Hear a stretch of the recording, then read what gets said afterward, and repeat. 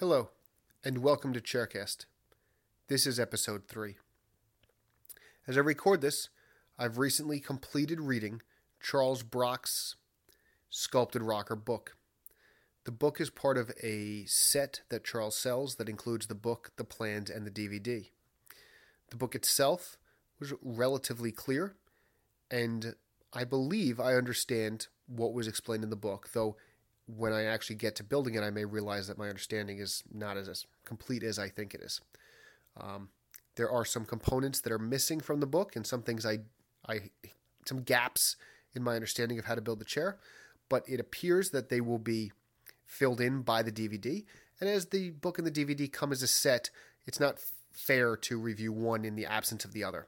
I've taken the tact of reading the book start to finish, and now I plan to watch the DVD start to finish.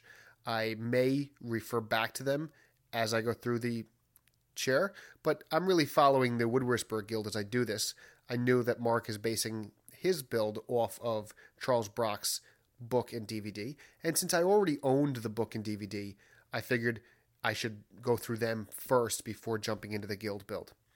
So, based on what I've seen so far, the book is well worth the investment in terms of learning how Charles Brock makes these chairs. And of all the guys who make sculpted rockers, and there are a number of people who publish plans and books and stuff about the sculpted rocker, I think Charles's are amongst the nicest. There are some that I frankly don't like. I do like Charles's a lot. I like Andy Chidwick's. I like Paul Leminski's sculpted rockers. They all make beautiful sculpted pieces.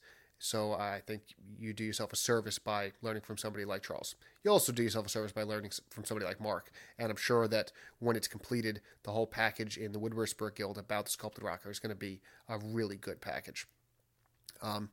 So that's what I've done is I've just finished the book. In the shop, I've made some small progress on the trophy that I need to finish before jumping into the rocker, though I've taken some steps back in that I've increased the amount of tooling I'm going to need to set up before the rocker.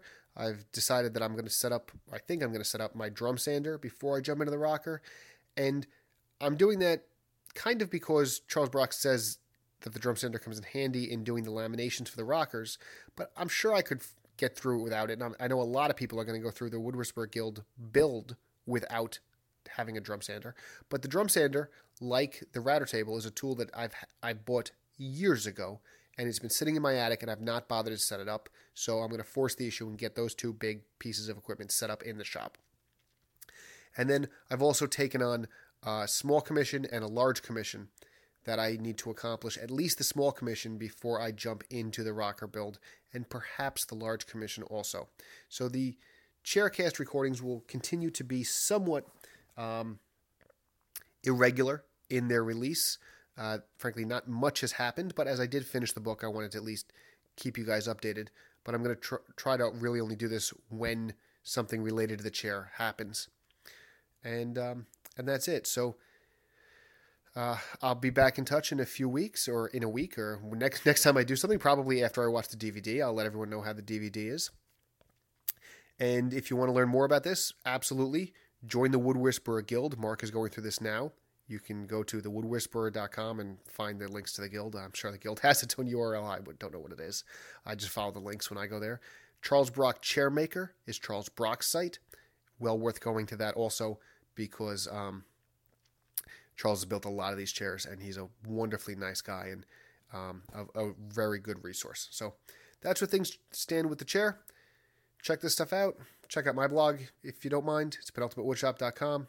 That was a rather lame, come on, check out the damn blog. Come on, people, you're listening to this. So I'll leave it at that. Get some time in the shop, build something, and we'll all have nice chairs.